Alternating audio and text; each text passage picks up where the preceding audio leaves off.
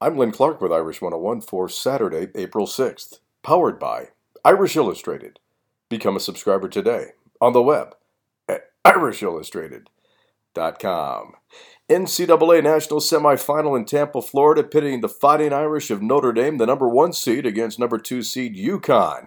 It was the game we expected, a heavyweight battle going 15 rounds, both teams exchanging punches but unable to knock each other out. UConn jumping out to a 7-point lead early in the fourth quarter, forcing Notre Dame coach Muffet McGraw to call a timeout with our Irish trailing 62-55.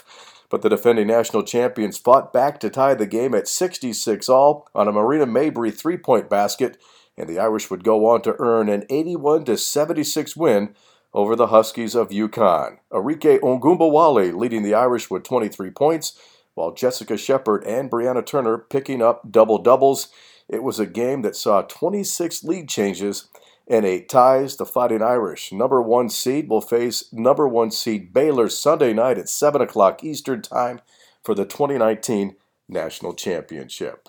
The Fighting Irish softball team won their second straight game by shutout as the Irish defeated Boston College 11-0 on Friday. Game number 2 of the ACC series is this afternoon at noon. The Fighting Irish baseball team back in the win column after a 5-2 win over Virginia in the first game of their ACC series.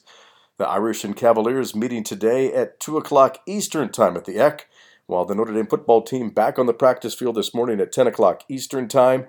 The 90th Blue Gold game is just 1 week away. Become a part of the Notre Dame Football Heritage Project and help the Ara Parseghian Medical Fund. Visit mysportsheritage.com. That's your Notre Dame update, powered by Irish Illustrated.